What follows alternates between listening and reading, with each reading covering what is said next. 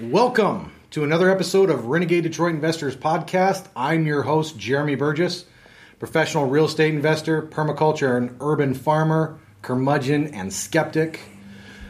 For those who maybe don't know what RDI is or listen to podcasts for the first time, Renegade Detroit Investors is also a local real estate investment and business group that meets monthly at various locations throughout Metro Detroit. This group is about networking and getting deals done. This isn't your grandma's RIA. No sales from the front ever, unless you write a book. If you write a book, you can sell it from the front of the room. No smell of stale coffee, Bengay, or disappointment. This is a place for renegades. The other part of RDI is this podcast, where once a week I sit down with interesting and successful businessmen and women getting shit done, and I pick their brain for your amusement and hopefully education. And if you enjoy this podcast, it is a free podcast. Please give it a like and share it across the internet, however you want. It really helps. And if you're not an ass clown, if you have any questions or suggestions, I would love to hear them. Leave a comment somewhere or send me a message. Go to renegadedetroit.com. Yes, I realize it's not updated yet. It is being worked on. It should be done by the end of October. Or if you're interested in going to the local meeting, which is free, go to meetup.com/Renegade Detroit Investors. Can you check to see if that's still recording? Or go to facebook.com/Detroit Investment Club. And hit me up on Twitter @Jeremy Burgess. And go to youtube.com/user/Detroit Wholesalers. I know it's a lot. Pick any one you choice. Now, our legal disclaimer. In no way, shape, or form should anything that I or my guests say be taken as legal and or investment advice. We highly recommend that before you make any investment or investments or decisions, contact a lawyer and other licensed professionals. Be an adult. Don't sue me. All right? Now time, before we get into the interview, for the show quote. I try and pick a quote every time that will set the tone for the podcast and hopefully your week. And today's quote: planning is bringing the future into the present so you can do something about it now. And that's by Alan Lakin. Hopefully I said his name right. Excuse me. Now, without further ado, let me introduce you to my friend Dave Sullivan, The Credit Guy TV. Dave Sullivan graduated from Western Michigan University in 1989 with a bachelor's degree in finance. We don't hold that against him. Thank you. He started in the mortgage industry as a loan officer in 1991. Hadn't even graduated high school yet. Less than 1 year later, started selling credit reports to mortgage companies, banks, and credit unions. On September 19th, 1997, he started AIR Credit Midwest out of his car, like a boss. This is before hashtags, too. Corvette. Over the next 2 years, Air Credit Midwest grew to a multi-million-dollar company. In 2000, he was approached by one of the largest credit reporting bureaus in the nation to purchase AIR Credit Midwest. He sold it and worked for that company as a sales manager in Michigan, Ohio market for the next 10 years. During his career in the credit industry, he has personally reviewed thousands of credit reports and credit scores. He's a certified FICO professional, first in Southeast Michigan. FCRA certification, I don't even know what that is, for the National Credit Reporting Association. Sounds good. Thank you. 2011 ambassador, Michigan Mortgage Lenders Association Board of Directors. I guess you and Alan Daniels were you guys on that at the same time? No, he actually came after me. Came right after you, okay. Yeah.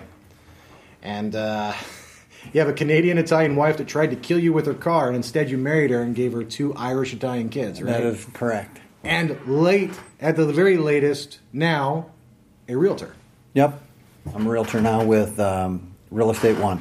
That's right. Let me take a moment. We are actually at the Real Estate One office we here are? in Southfield, Michigan. They very kindly let us use their conference room. Corporate office. I'd like to thank John Adams Mortgage and Real Estate One for letting us use their conference rooms. We have a quiet place where we can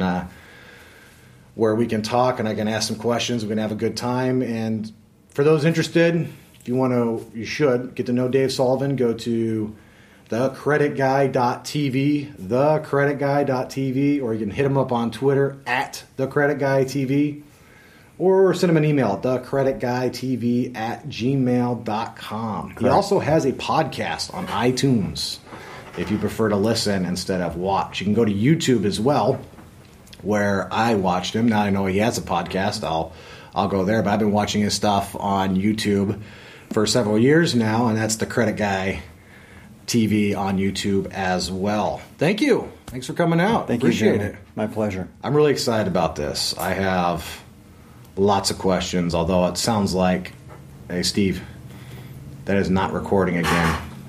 Can you reformat? Yeah. I did once. You did once already? I have another card in my bag on the floor. Maybe we'll try that. This video camera, I'm sorry guys, this video camera has been giving us lots of problems, and I refuse to start over again. I'm just not going to. So I'm going to keep going. So, good. Dave Sullivan, credit repair guru, and what was the beginning like? I know you went to finance school. So we're not going to talk about credit repair because that's not something I do. No. I've been campaigning against credit repair for a number of years, and that's really why I started the blog. So, grew up in Livonia, Michigan. Went to college when none of my friends did, mostly because my father agreed to pay for it. So went on the dad scholarship plan. Took finance because I wanted to understand how to read the books of companies because I wanted to buy and sell companies. I got a job out of college in accounting, which was horrible. That sounds horrible. It was horrible. It was probably the worst job. It convinced me that I didn't want to have anything to do with the books. In that sense, it was a great thing, right? Yeah. So I found out that the salespeople were having all the fun. I was working at a pager company. Remember what a pager was? I do. Yeah. I Did you have a pager? Out. I did not, no. I remember when they came out, though. Okay. All the cool kids had one, Absolutely. right? I was not one of the cool kids. I think that was the problem. So I saw that all the salespeople were having all the fun and making all the money. I'm like, well, look, I'd like to go into sales. And I asked my boss to be transferred to the sales department, and she immediately fired me. What? Well, yeah. Who does that? I don't know. She did. Oops. I hope don't say her name, but if you're listening right now, I think you realize you've done fucked up. Okay. Yeah. So I got laid off from that job. Went on to work. Right from there, I went and got a job selling mortgages. So I went into the mortgage business part-time. I was working at Auto Trader during the day, where you'd go out and take the pictures and the magazine would come out. Prior to the internet, obviously. I remember that. Yeah, I worked at Auto Trader. I used to love that thing. I loved it too. I'd flip through it and look for all the old muscle cars. Yeah. Well, and I would get the book before anybody else. So I did pick up a few cars along the way. Already working for deals. Yeah, right. Looking for the deal. And I'm a car fan, so it was, it was a very fun job. But at night, I was selling mortgages. You didn't need to be licensed back then. And I started selling mortgages over the phone. So calling people up, say, hey, would you like, how's your mortgage situation? Are you thinking about moving? And, I had a few loans come in, and then I got this offer from a company by the name of CBR, which was Credit Bureau Reports, to actually work in the mortgage business, selling credit reports to mortgage companies, banks, and credit unions. I took that job because it had a small base salary. So that's kind of the beginning of my credit professional career. So it just had a small base salary, and the rest of it was all commission, right? Okay. But the base salary on the sales job was more than I made at the pager company. It was more than I made at Auto Trader. So basically when I went there, it was lose. Yeah. So I, started selling, and things went along great there. I worked there for probably 3 or 4 years, and we had a downturn in the economy and got laid off. So I went to work at a glass company that would repair glass. I worked there for a year, and then I got a call from 2 people, the people who laid me off, and a new credit company that wanted to hire me as a rep. So that was nice because I finally had an offer, And options. Yeah, an option. So I went back in, didn't go back with the old company, went with a new company owned by a young guy. We grew that company quickly. He sold it maybe 3 months after I started.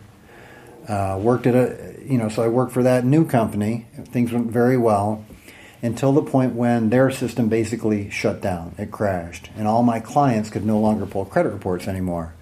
So that's when we started the company out of the car. Okay. Yeah. So you, even before you went to college, you wanted to buy and sell companies. Yeah. Okay. I'm always amazed. I guess I had no direction in life, so I didn't know what I wanted to do until I was like 26. So I'm always amazed at someone who, even before they graduate high school and go to college, they have a good idea about what they want to do, and they're setting themselves up to do it. So then you went and started your own company, literally right out of your car, your Corvette. Yep. 82 Collector Edition Corvette.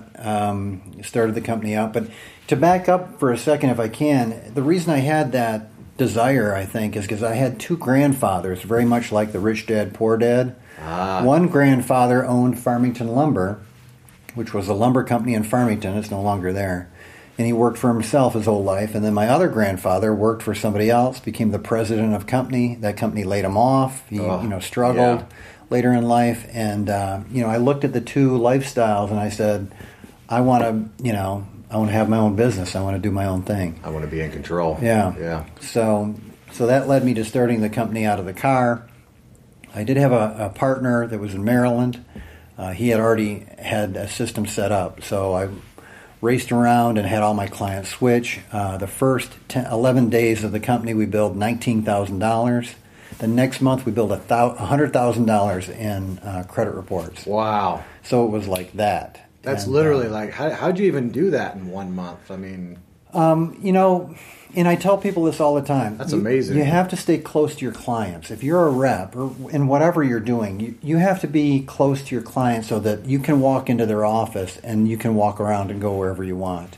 If they don't know you well enough, then when something like that happens, when you have to make a switch or if there's a problem, they won't stay with you. Yeah. So you've got to be close to your clients. That's still amazing. Yeah, it really was incredible. And we were at 100,000 or more for the next 2 years, and then I sold to Kroll. For lots of zeros. For a couple bucks, yeah. Yeah, that's pretty amazing. How old were you when you sold your company? Well, I sold it in 2000, so that was 15 years ago. I was much younger. He didn't say. That's still pretty amazing. Wow. Yeah. And then you end up, they must have paid well because you stuck around and worked for them for a while. It paid very well. In fact, a couple years I did better working for them than the year I sold the company. So we were leading up into that mortgage craziness, remember? If you can remember 2000, 2001, 2, 3, 4, Absolutely. 5, 6, it's 7. like getting out of control. Yeah. Those were good times to be in the mortgage business, and then the end, right? And the wheels came off the car. Yeah, they really did. Yeah, really bad. So it was a good time. Well, I'm glad. That's pretty amazing. So if I hadn't done this, I wouldn't even have known that you had created and sold your own company. That's... You know what? When I look back at all the different positions I've had, I had the most fun when I could steer my own boat. If there was something that came up or something that we needed to address and I could address it, we did it. There was none of this nonsense of wait, we need a meeting and all that stuff. Oh God, meetings, yeah. Yeah. All I can think about with meetings is TPS reports and Office Space, of course. My generation's rebellion against all that. I do really bad in meetings. I would not fare well. And we met, I think you said 2010. I thought it was a little later, but 2010 at a Renegade Detroit investor meeting. That is correct. Yeah. So, and actually, you're one of the few. I think I did some long-winded ranting thing about, like most of the meetings. Yeah. Yeah. This goes on. I can go on sometimes if you haven't noticed, about starting a YouTube channel and doing some video and getting some video out there. Yep. And if you go to youtube.com and type in The Credit Guy TV, you'll see what I'm talking about. Mm-hmm. And now you have over 400,000 views. Coming up on 400,000 views. We're just about there. In a month or two, we'll be there. And what I really like is I've got 3,200 subscribers. Holy cow. Yeah. That's huge. Yeah. Views are one thing, and some people buy them. I never thought that was a good idea to buy your views. Yeah. But, in Facebook, if you buy a bunch of likes for your page and then you try to market to those people, you wind up marketing to the people you bought.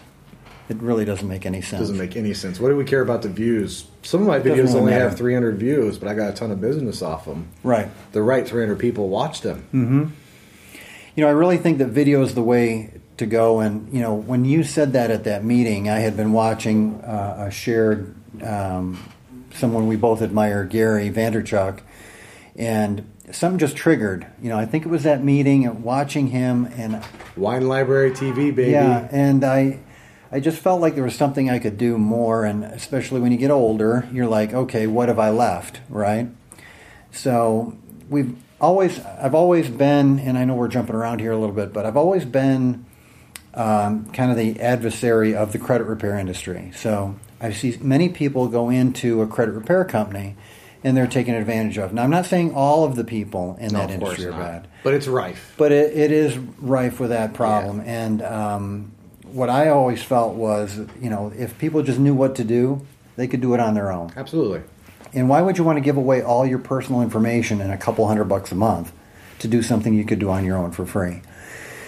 So that's the direction of the video, where my idea of the videos were, that I had this industry kind of adjacent to the industry that I was in, and I could help people that way, and it wouldn't cost me anything. It wouldn't take away from my business because I'm still providing value to my mortgage clients and their clients, but that's where I started, and your talk and Gary at the same time kind of came together. And I remember it too. I remember sitting there. I know where I was sitting. I know where you were talking from.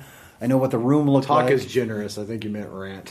Well, I mean, I remember the situation, and it's funny, things like that in your life that you can remember exactly what happened. I remember afterwards. It was like a year or two afterwards. I had you over to my house too, and I fed you and shot a short video as well. And it was going. I think at the time you had just passed like 75,000 as well. Right. It was a couple of years ago, so it's obviously picking up steam. Yeah. Well, you're also a real estate investor, so I don't want people to think, because this is a mostly business and real estate investor podcast, but you are in the buy and hold. What are you looking to do with your real estate? What have you done? What are you looking to do? Obviously, you went and just got your license recently, so there must be some opportunities, some things you're thinking about, some directions you want to head. Right. So how we started in that is we read the Rich Dad Poor Dad books, and obviously I like to own businesses, and when I had a good job, I couldn't really buy other businesses, so what we thought we'd do is buy rental property. So we bought our first home in Garden City, $40,000 from a bank in 2008. Okay. We overpaid. Wow. But we gutted the whole thing. It was a mess. My wife stepped on a nail. She was cursing me. Why did we do this, And sounds familiar. I let her. She dealt with all the contractors, unfortunately, because I had a full-time job at that point. But we came up with a very nice a home. We redid the whole thing, back to the studs in the kitchen, and the whole 9 yards. I jacked up the house. It was on a crawl. Wow. And that's a big rehab. Was that your first rehab? It was my first one. Why am I not surprised? Your first rehab would be one you had to jack up off the crawl space. We had to jack up, got into the crawl space with the house jack, and you would have been on the wagons. The first wagon out on the Oregon Trail would have been the Sullivans right there, the first one. So new windows, we spent $90,000 on it by the time we're done. Another $50,000, and it's still a great house for us, and it rents. And we did get a mortgage, $50,000 mortgage on it. But while we were finishing that one, another one about a mile away came up, and it was ready to go. And now we're talking probably 2009 for $42,000, done. Wow. So we bought that one and rented it before we were done with the first one. What do we call this? Cost averaging, right? Right. What you learned in your class is cost averaging. Yeah. So at that point we were going. So we got a renter in the second one, and we started buying because we were experts in Garden City, where we started. We just knew we could look at them on the MLS and know if that was right for us. That's a good rental market too. It's a good flip market, but it's a really good rental market. Well, yeah. I mean, the people who live in Garden City love it there. Yeah. And there are people in the surrounding areas who are coming to Garden City, like Westland, or you have Dearborn. Well, you know Sean Friend, right? Grass Bandits. No. Oh, yeah. Yes, I do. Yeah, he's got a lot of tattoos. He's going to be my guest next week. He moved from Detroit to Garden City. He says he loves it. He said it's amazing. He wish he would have done it years earlier. It's much like Livonia when I was growing up. It's very neighborhood friendly. The school system's Garden City. It was a small school system. I really like it there. and we were up to 9 homes at one point. Oh, wow. Yeah. Okay. So you must have started flipping, or? Well, right. So what was happening is, 2009, 2010, 2011, we're buying and we're renting, buying and renting, but now we're buying and we're seeing the finished value be so much higher, we're like, let's just sell it. Yeah.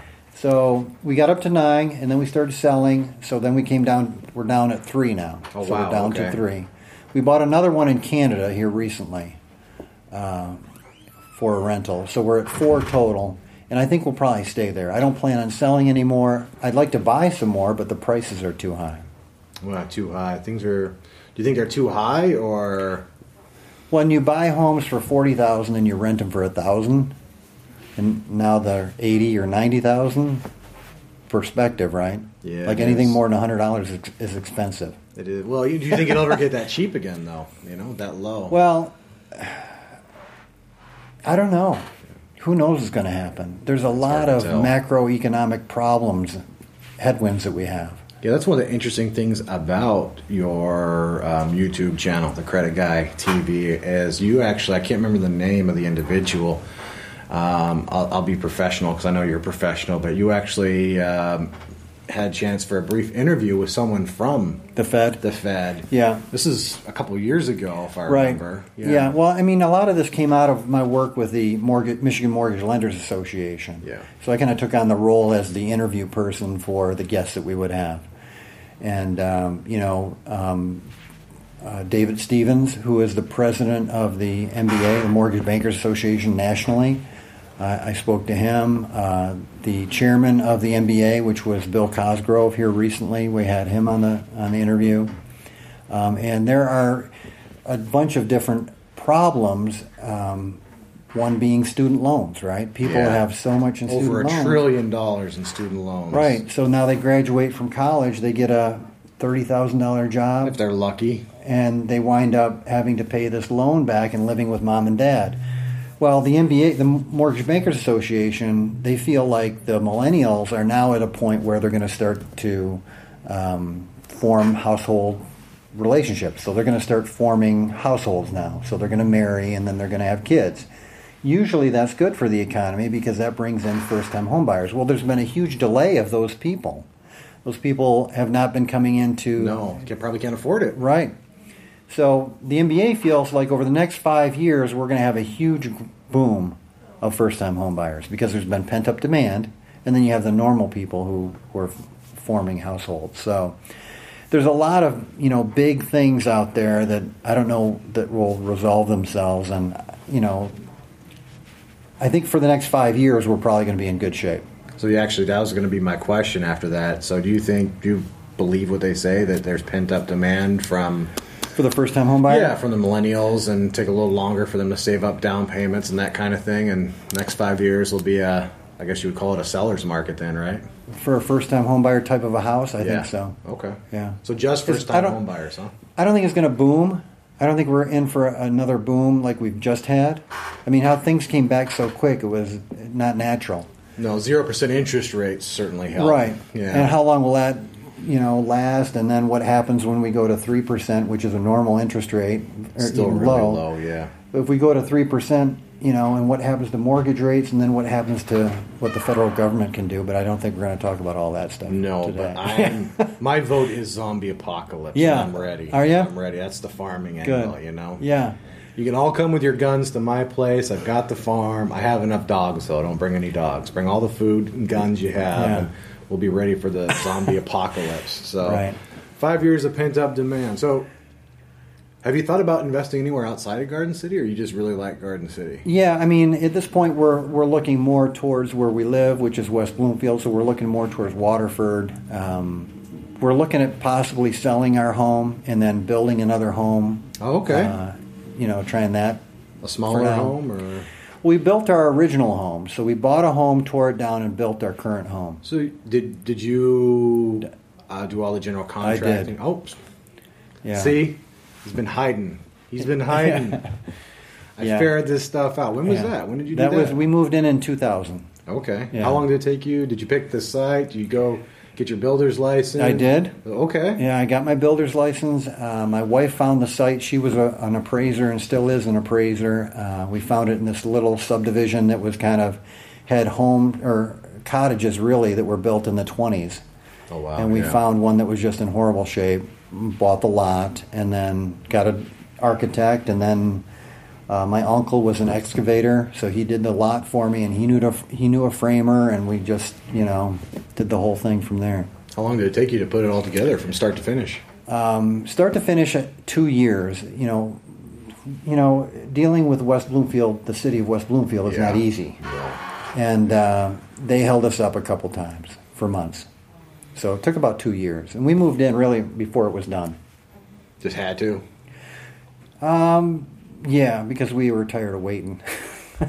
What was that experience like? I mean, what's it like to pick a site, buy it, hire an architect, because that's different than like new construction for flipping. Yeah. You were building this house, you and your wife were building this house for your family, right? Yeah, and kids. Yeah, and so we found the area we liked, and we found a property that made sense, and we bought a lot of the material from Canada, and I drove a truck back with the material on the back, like the lumber, the windows, all that stuff, because the exchange rate at that point was 50 cents on a dollar, a Canadian dollar, so we tried to take advantage that way.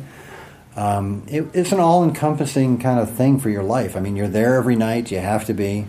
My wife's business kind of took a back seat at that point, but I was building my business at that time, so... So you were building your business while you're trying to build your house, too? So I quit my job mid-build. I mean, the sticks are up. I quit my job to start my own company out of my car, and... I don't need no stinking job. Yeah, screw it. I'm either going to burn... That's right. Yeah, or I'm going to make it. I'm going to swim, I'm going to drown, or I'm going to be fine. Yeah. Wow, that story keeps getting better and better. So halfway through, you're just like, meh. I'm going to go build a business out of Corvette. Right. And thank God that the mortgage industry was not the way it is now, because I would have never got a loan at that point. Yeah. We built most of it. We paid for most of it. But at the end, we had about $100,000 we financed. That's pretty good, though. It was all right. So you're thinking about doing that all over again? Yeah. I mean, you learn a lot, right? Right. So always. Yeah. That's the other thing. We went to a lot of these seminars when we were early on looking to invest. Not like yours, but the ones where they have people who are planted in the audience, so when the guy says it's only $5,000, they jump up and run to the back. Absolutely, yeah. And, if you were to just spend that money and buy your first house and do it, even though the prices are higher now, I would tell you to just go find one that the numbers work. And the numbers for us are 10 times the rent. So if you can get $1,000 for rent, then it should be less than $100,000 for the house, right? Yeah, That's kind of our general rule. Now we were at half that, so we were buying them for $50,000 and renting them for $1,000. Hard to lose that way. Hard to lose that way, but so that's kind of my quick and dirty kind of thing when I evaluate properties. But just go do one. I mean, how much are you really going to lose? Probably not that much. Especially some of these courses. I did it. God, I did it. I did it with the Robert Allen shit. $50,000. Yeah. I might as well just have set it on fire or bought a house. Yeah. Could have got some warmth out of it. Yeah. Well, to be dumb and young and all that and do it all over again, I think we all have those regrets. I remember how stupid and how certain I was of it. And we were talking about before the podcast got started, is one of the mistakes I made was thinking in quarters instead of thinking in quarter centuries, and it's hard to do, and I still have a challenge with it, but that's what I'm trying to do now, is think in quarter centuries. Let me back up. Since you were thinking, even before you graduated high school, about creating a company and then selling it, you want to buy and sell companies too. Right. So you must have been thinking in terms, much longer terms, way longer than you should have been at 18, well, I think. I mean, but I wasn't thinking about it that way. I mean, I wasn't thinking, man, one day I'm going to start my own company. I'm just like, I want to know this now, so if I'm in that situation later. But it's just on who you grow up with, right? You've got one grandpa who owns his own company. You've got one grandpa who's kind of been through the rough, worked his way up from sweeping the floors to the president of the company and then gets laid off one day. Yeah, it's some sad shit. Yeah.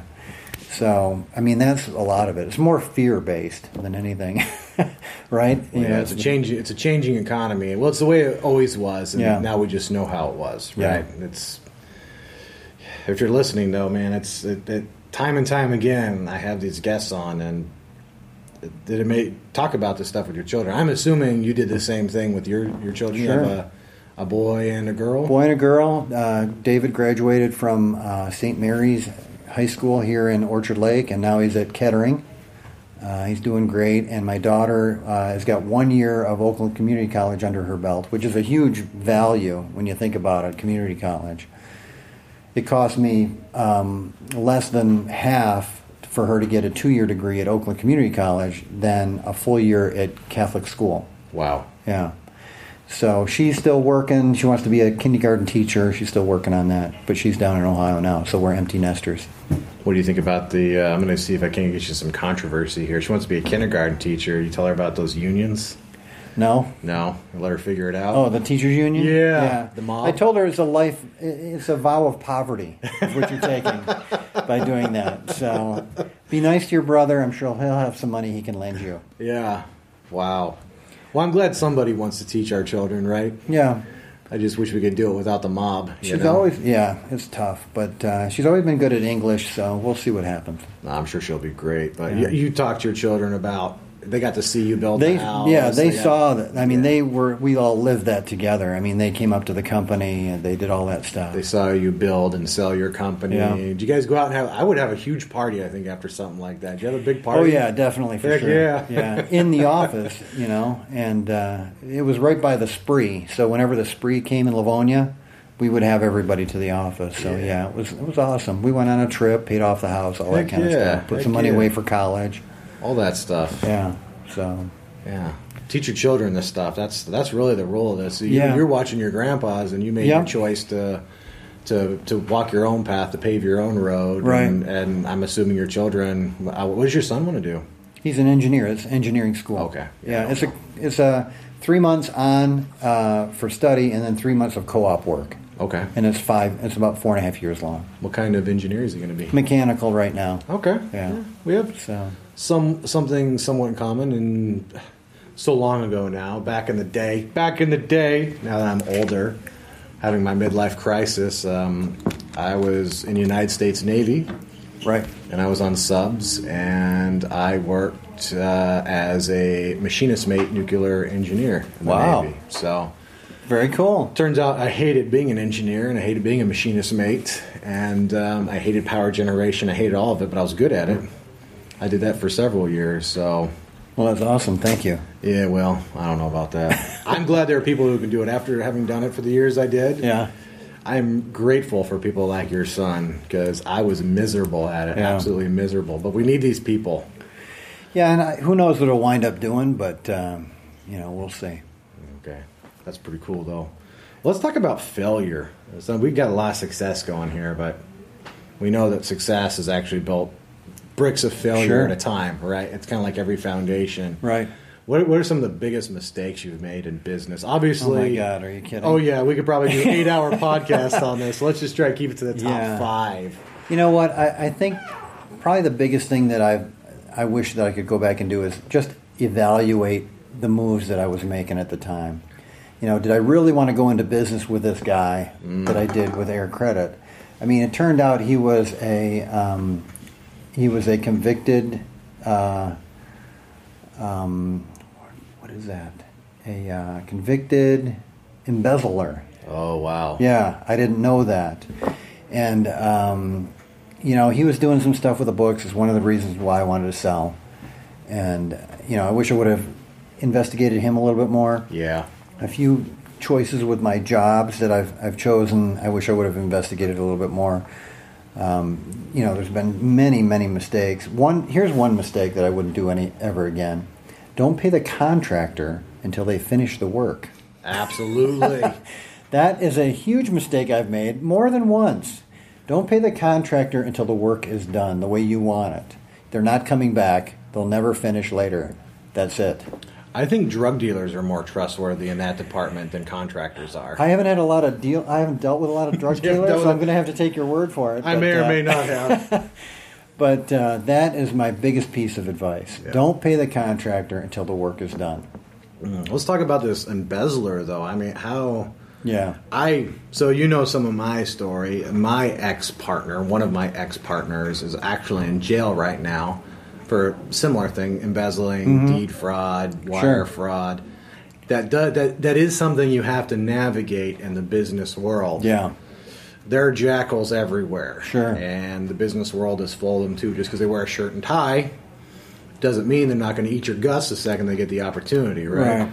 So I've thought about this a lot, and I'd like to get your perspective on it. How do you think you would evaluate, what do you think the differences are today if you were to evaluate a business partner than when you started? It's much easier now with the internet, right? So when I did it, there was no internet when I did it.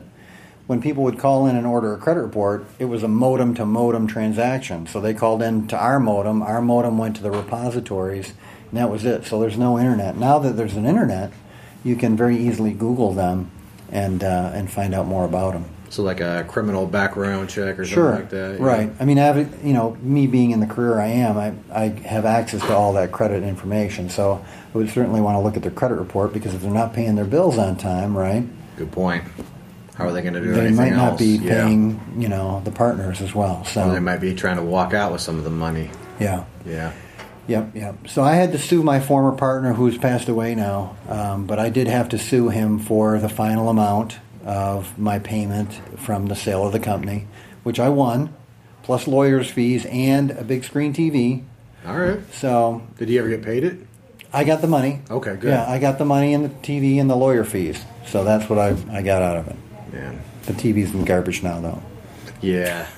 TV technology's come along. Yeah. 10 years, you're like, what is this thing? Yeah, plasma TV. Now there's something thinner than a sheet of paper. Yeah. It's $3,000. What do you think in your, and I'll open it up, we'll go as broad as I can. Was there ever a pivotal moment? I know you're talking about your grandpa. It's kind of like I can go left or right. I can go get a job. I can go do this. Do you remember if there was a moment when you're like, you know what? I'm going to go build this company? Because you're talking about you're halfway through building your house. And was it a series of moments? Was it one moment? What did that look like? What did that feel like? And what was your decision-making process at the time? Well, I mean, when I started the company, things were going great. I mean, I had finally started to make over $100,000 a year, which was a goal of mine. I had the Corvette, I had the toys and everything's going fine, except for I can't deliver the product, to my clients. So now they're like, hey, I can't get anything. So at that point, I either have to apologize and try and get the company to do something, or start on my own. And that's the choice that I made, obviously. So you took basically a challenge, a really bad setback, and you made it your opportunity and say, you know what, I have all these clients. Currently, we're not delivering through X, Y, and Z company. Right. You went out and did it on your own and delivered. Yep. That was how you did it. Mm-hmm. It's pretty amazing. I didn't. It's not like I had a choice, though. I almost didn't have a choice. Sure, you had a choice. Well, I had my clients. You quit. Yeah, I could have just quit and did nothing. World needs more. What was it? The world needs more postal diggers or ditch diggers. What was that from? Was it Caddyshack? Yeah. World needs more ditch diggers. You could have done that, Dave. Yeah, I could have. But, I felt like I had to allow my clients to still do their business. And they could not get a credit report at that point. So I'm like, how can I help them get a credit report? And that's what I did. So it was quick. I mean, it happened very quickly. And I don't know if that was like a decision I had or not, but... I don't know if there are clear decisions other than that point at that meeting that we had. I mean, that was something that kind of took me on a different perspective. So I worked for Kroll. Things went well for 10 years and always hit my numbers. Everything's fine. The company sells to a private equity company. 90 days later, I get a phone call from my boss, right? Well, and he starts reading this crap of how there's been changes and you're not going to be a part of it and blah, blah, blah. And now you're laid off, right? So I'm like, dang, what do I do now? So there was a local company here, and I talked to the owner. I said, hey, I need a job. He says, okay, come on over. My salary went from, I don't know how much I want to tell, but let's say high six figures to 10% of that. So I lost 90% of my salary. That's a big change. Yeah. And thank God we had the rental properties at the time. Yeah. Because we were up to like 6 or 7 at that point, and they were all throwing about $7,000 into our pocket every month. So my kids were in private school, and what do? $24,000 is not that much, right? I'm seeing multiple exit strategies here, Dave. Yeah. Did you plan it like this? No. You were just thinking ahead. Yeah. Right. So that's exactly. I mean, I just kind of felt like I needed something that we owned, and I wanted passive income, right? And that's why we built the properties. So it really worked out well, and my wife, found a job, and she's now appraising for a major bank, as a review appraiser. She's doing great. I mean, it's amazing how, she really stopped working for 8 years while I was at Kroll, and she just turned it right back on. I mean, she flipped the switch. Within 2 years, she's making more than I am now. That's what I'm talking about. Yeah. I married home, well. Watch TV. No, you never sit home and watch TV. But yeah, marrying well is a really important thing. That is huge. It is. Yeah, that is huge. Man, there's been some ups and downs, and if you marry the wrong person, I've seen what that does to people. It can destroy your life. And this is male, female.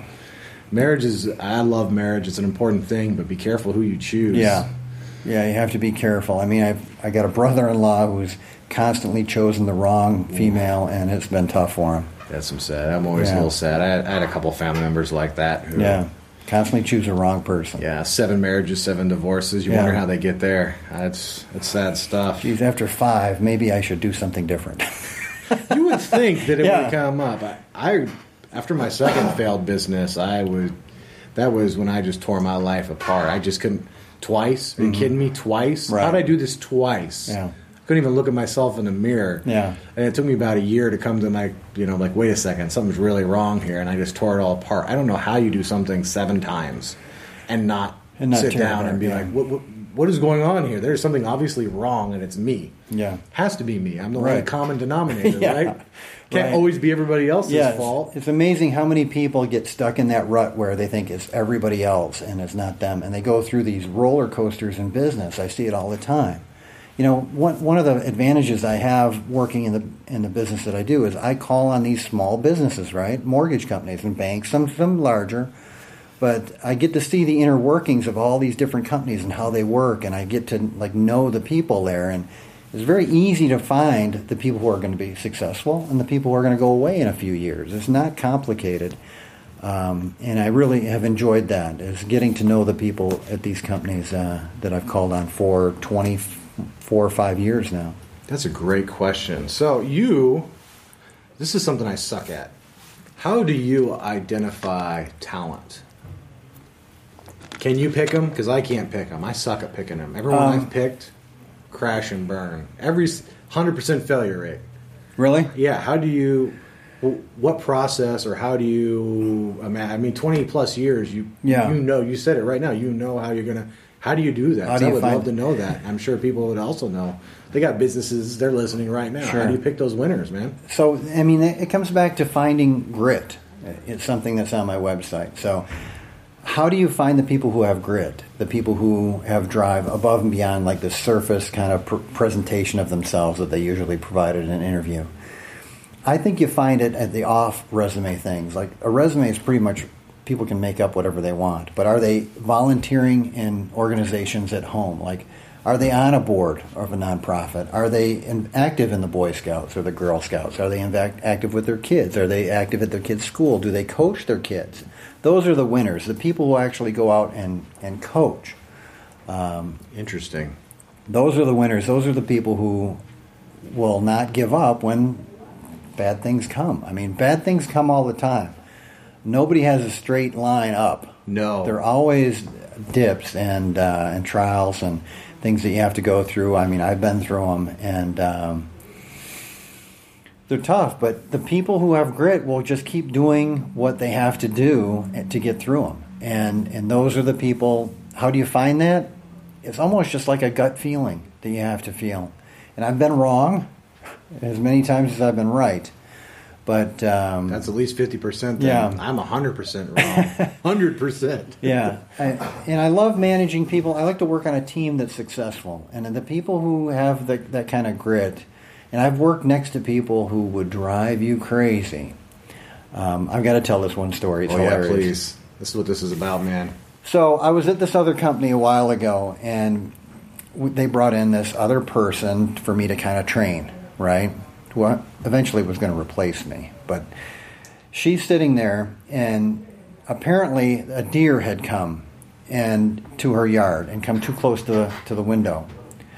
So she calls the DNR and 4 other government agencies and says this, that the deer is disregarding the humans and somebody needs to come out and put the deer down. Yeah, that's a loser right there. I mean, that was like a sign. That's a red light, right? That person does not get it, okay? It's a deer. Yeah. It's disregarding the humans. Yeah. And it needs to be shot. Wow. Hey, I like venison as much as the next person, but I don't expect them to respect our boundaries. Yeah, you know? it's just They're the deer. mindset. It is a mindset.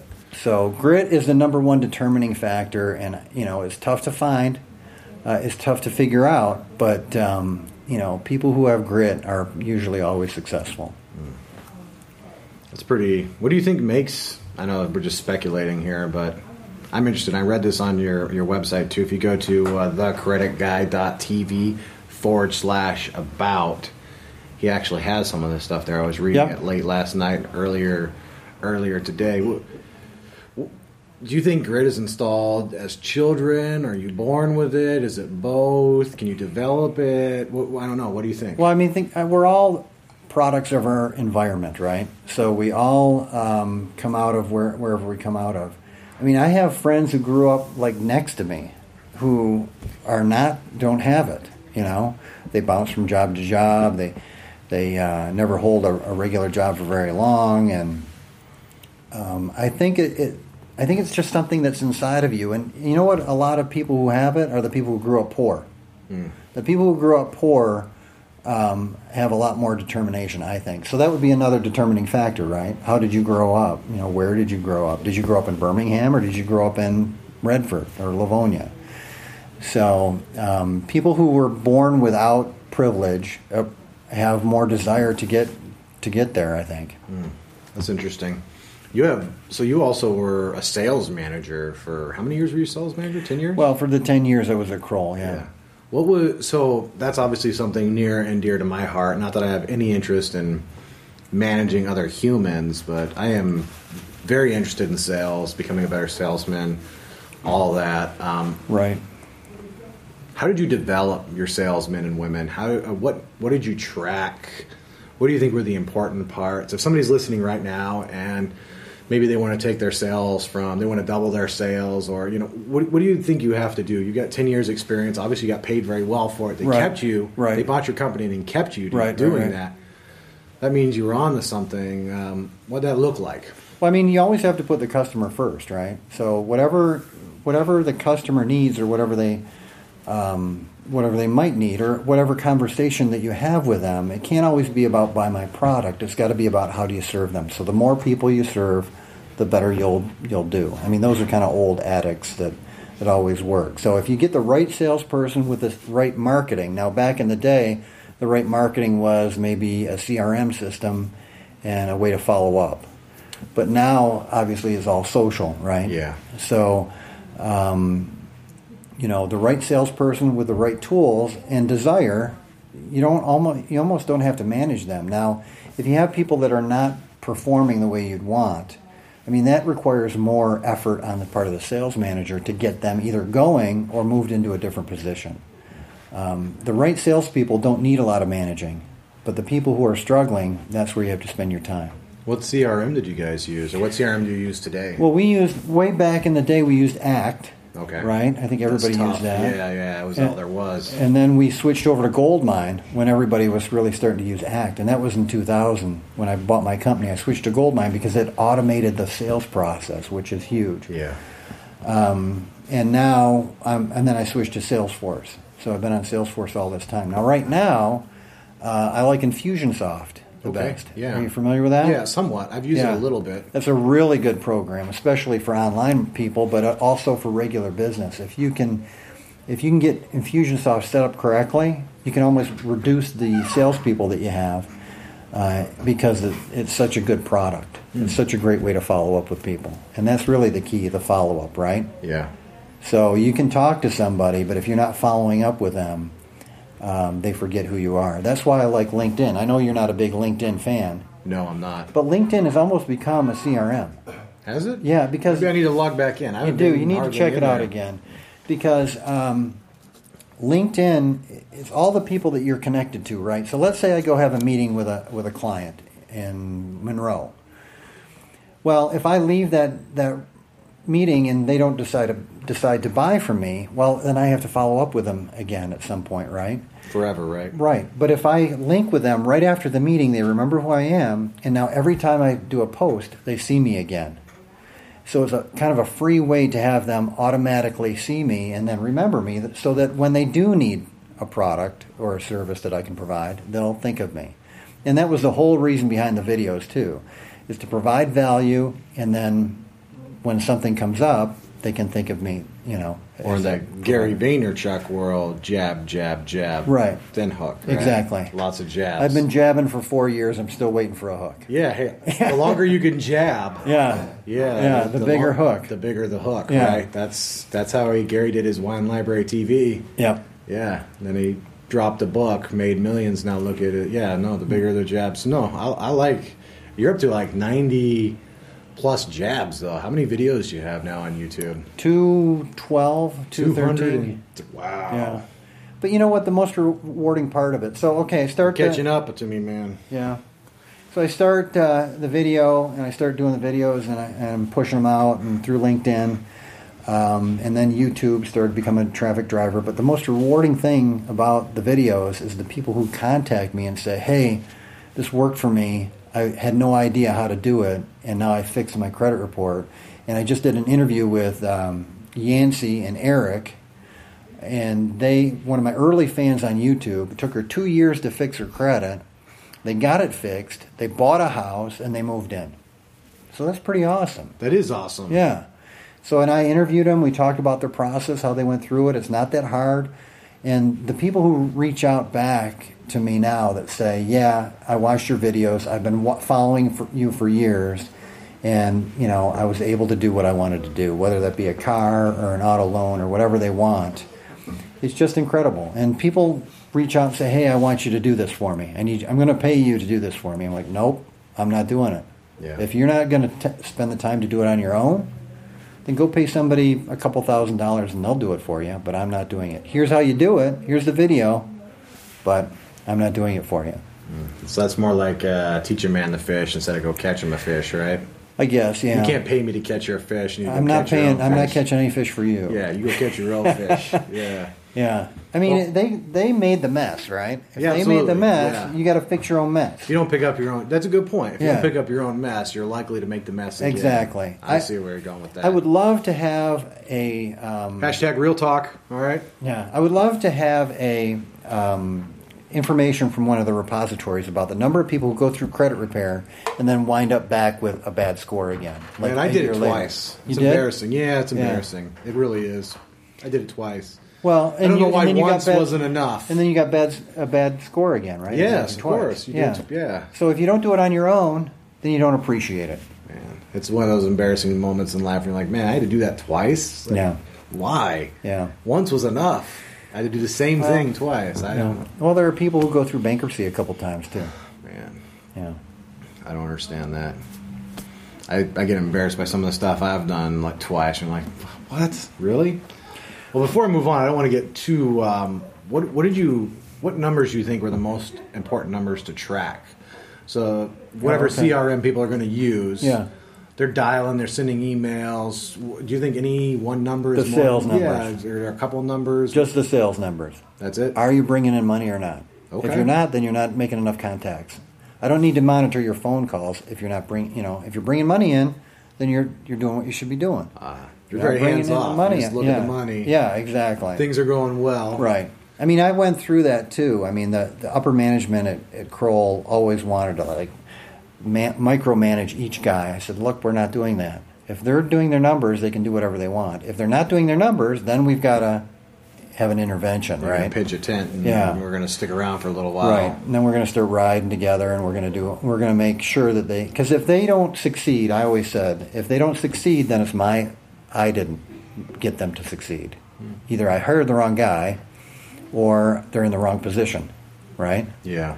Maybe they shouldn't be a salesperson if they're not succeeding. So move them, right? And find a salesperson. Move them to accounting. Yeah. Yeah. I'm just kidding. If you're in accounting, I love you. We need you too. Yeah. We're sales guys, so. You know, when I went through accounting classes, I should have known, because I could never get everything to balance in my classes. I was always like a couple pennies off. I'm like, hey, dang. you and me both. I didn't have to go to accounting. class to suck. You know? Yeah. I just came that way. Yeah. Yeah, I don't know. I couldn't sit through an accounting class to save my life, I don't think. I have my wife brutal. for that. She explained all the different bases, and I'm like, what are you talking about? There's accrual. Like, I don't know what you're talking about. Yeah. That's how I learned these cost averaging. If I have a few words, you can thank my wife for that. Right. When she was getting her master's, I had to read a few of her papers, and thought I'm like, what are you talking about? So the words are sticking around. I don't actually know anything about it, though. Cool. So let's talk about credit, because people are going to want to know about credit. Yeah. Let's get into it. This is a heck of a build-up for credit. Obviously, I like to get through this stuff. People need to know you, and I don't think people can trust you or take you seriously until they kind of get an idea about you. And I think it's interesting, and I want to know more anyway. And so, what is credit in America? Because I know we're just talking about North America, United States of America. In Canada. Canada too? Yeah. Same system? Yep. Okay. Equifax is up there. So North America? Yeah. Okay. And there are other bureaus throughout the world, I should say. Experian is actually owned by a company out of the UK. Global economy. Yeah. Well, what is credit? So sir? credit is, what is it? Basically it's a record of all the loans that you have, credit cards, if you've ever had bankruptcy, public record. The repositories gather that information, and then they provide it for sale. Usually they sell it to people who you're trying to get credit from. But sometimes they sell it to people who want to market to you. So they gather this information, and then it's a database that they can provide. And, a lot of people are like, oh, I hate them. They're just trying to make money off me and blah, blah, blah. What's wrong with that? What's wrong with making money? Well, nothing. But, I mean, when you think about it, there are very few countries in the world where you can walk into a Home Depot and get all the things you need for your home improvement product and walk out with a signature. Yeah. And that's the system we have. Credit is a good thing. It really is. And when you think about people with home ownership, which got beat up there for a while, but we wouldn't have the levels of home ownership that we have in the country without the credit system that we have. But that also means that we need a way of determining who's going to pay and who's not, right? Well, and that's what happened. I mean, when we went through the collapse in the home industry, it was really because people ignored what FICO was telling them. They weren't following the guidelines of sound lending because they were ignoring the risk possibility, right? They were giving people the benefit of the doubt who should not have ever owned a home. They should have been renters. And there's a couple of different reasons for that, but... So you're saying that the no doc, no income, no all that was a bad idea? Well, it was a good idea. So that was a very good idea. It was for a specific market, okay? And what happened was they expanded it to everybody. Yeah, that's what they always do, right? Yeah. And then now you had guys who were, working for minimum wage saying, oh, I make $100,000 a year. And they signed off on it. That was the problem. Yeah. We all went a little crazy there for a while. Well, I did. I went full retard. Never go full retard, folks. Yeah. And that's from Tropic Thunder. I'm not being an asshole here. So what makes up your credit score? All right, so you basically have the header information, which is your identifying information. And then you've got the credit accounts. And then you've got collections and judgments. And then inquiries. So you kind of have 5 basic parts of your credit report. Now, the header information is always there. But the rest of your credit report is pulled instantly every time you pull a credit report. So it's not like in a file cabinet somewhere. Your header information's there. When we get a hit on that header information, we go out to all the creditors and try to find a match for you based on name, address, date of birth, and social in that order. So that happens instantly. We pull all the information back, we score it, and send it out to you, and then it's gone again. So it doesn't exist anywhere. Only your header information and inquiry information. That's it. Interesting. Yeah. So it's pulled. It's like real time. It's like a snapshot in real time. Yep. And as soon as you take the picture, it's done. It's gone. Yeah. So it's like a sunset. Yeah. It'll be different tomorrow. Be Yep. different every time you do it. Probably. Yes. Okay. Interesting. Well, what? How do I know it's different for different agencies, and it's always changing. If you're listening, this is recorded September of 2015.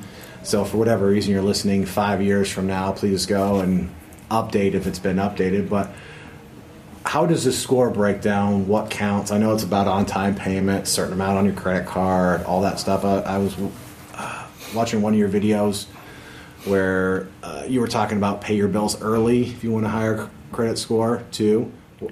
How do you get a good credit score? Okay, so you got the basics, right? So long credit history, that's the key. The longer the credit history, the better. Okay. You don't want to pay anything late, right? That's pretty obviously. Very obvious, You can't right? pay anything late. And then the other thing is, so the three quick answers to that question are long credit history, never have a late payment, and have low revolving credit balances, okay? So that means 5 to 9% of the high credit. That's where you want to stay. Okay. What about maxing out your credit cards? Right, so that's kind what of I just stuff? talked about. So we're talking about the utilization ratio. Okay. If your utilization ratio is above 100%, meaning you're over your high credit, it hurts you like a collection. It can pull you down over 100 points in some cases. Oh, wow. But as you bring that down, to 90%, that's good. But if you go to 89%, you pick up the benefit of all the points from that 80 to 89 range. So the further you bring it down, the more it improves on your credit score. And right at about 49%, it really starts to boost it. So then you go to 39, and then 29 better, 19 better, 5 to 9% is the best. Now, I say 5 to 9% because if I told you to just leave $1 on there, you could miss that, right? Because you need to do it on the reporting date. We can talk more about that in a second. So I like to say 5 to 9%. You'll get all the points that you probably need and not risk, messing it up. Because if you go to 0, it can hurt you a little bit. Now we're talking advanced credit scoring here. So if you go to 0, FICO looks at it like it's not being utilized, so they don't give you the same number of points that you get at 5 to 9%. Interesting. I wonder why they do it like that. Well, it looks like you're not actually using that credit. And, when we talk about FICO, we're talking about a company that was developed in the 50s, and their sole job is to predict the future based on the past. So when it looks at a credit file, it doesn't look at where you work, it doesn't look at your race, it doesn't look at your income, it doesn't look at anything other than how have you paid in the past and how will you pay in the future. It's a predictor. It's a predictive value of the likelihood that you're going to pay on time in the future. So that happens instantly, like we talked about. And so when you're looking at a credit report and somebody has a 0 line of credit card versus 5 to 9, it looks like you're not using it. So you don't get the same number of points. Yeah, so, FICO doesn't want to speculate. They're there to say, well, if you're not using your credit, how can I make a prediction Right. based upon you using credit? Right. You need to use credit for us to Exactly. make a prediction. Okay, that makes sense. Yeah. I didn't think about it that way. Right. I actually don't know jack shit about any of this, so I'm glad you do, and I have you here to ask me these. And the other thing about credit scores is there are 12 different scorecards, okay? And the scorecard that you are assigned to depends on what's in your credit file. So if you had a collection in your credit file, you play on the collection scorecard, okay? If you had student loans on your credit file, you play on the student loan scorecard. Okay. So it's dynamic in the way that the scorecard that you use to score your credit is based on what's inside your credit file. So if you have 3 credit scores, you could have 3 different scorecards scoring you. And each scorecard may assign a collection in a different way. Oh, wow. So if you have a lot of collections and you're on the collection scorecard, it might not hurt you as much as if you're on a good credit scorecard with, that same collection. So the values aren't assigned by account. They're assigned by the scorecard, and the scorecard that you're being scored on depends on what's in your credit file. Does that completely confuse you? A little bit. I think I got it. That. No, it's sorry about that. It's complicated. Yeah. And, you've been doing it for how many years now? A long time. You speak the language. Yes, yeah. I know, and I occasionally, fade into that. I asked some questions around here. That's sorry. Oh wow, I'm about ready to lose my mic here. Hold on. I keep messing with it. Yeah, loosen it up a little bit. We'll clamp it on a better spot. Other way. Yeah, here.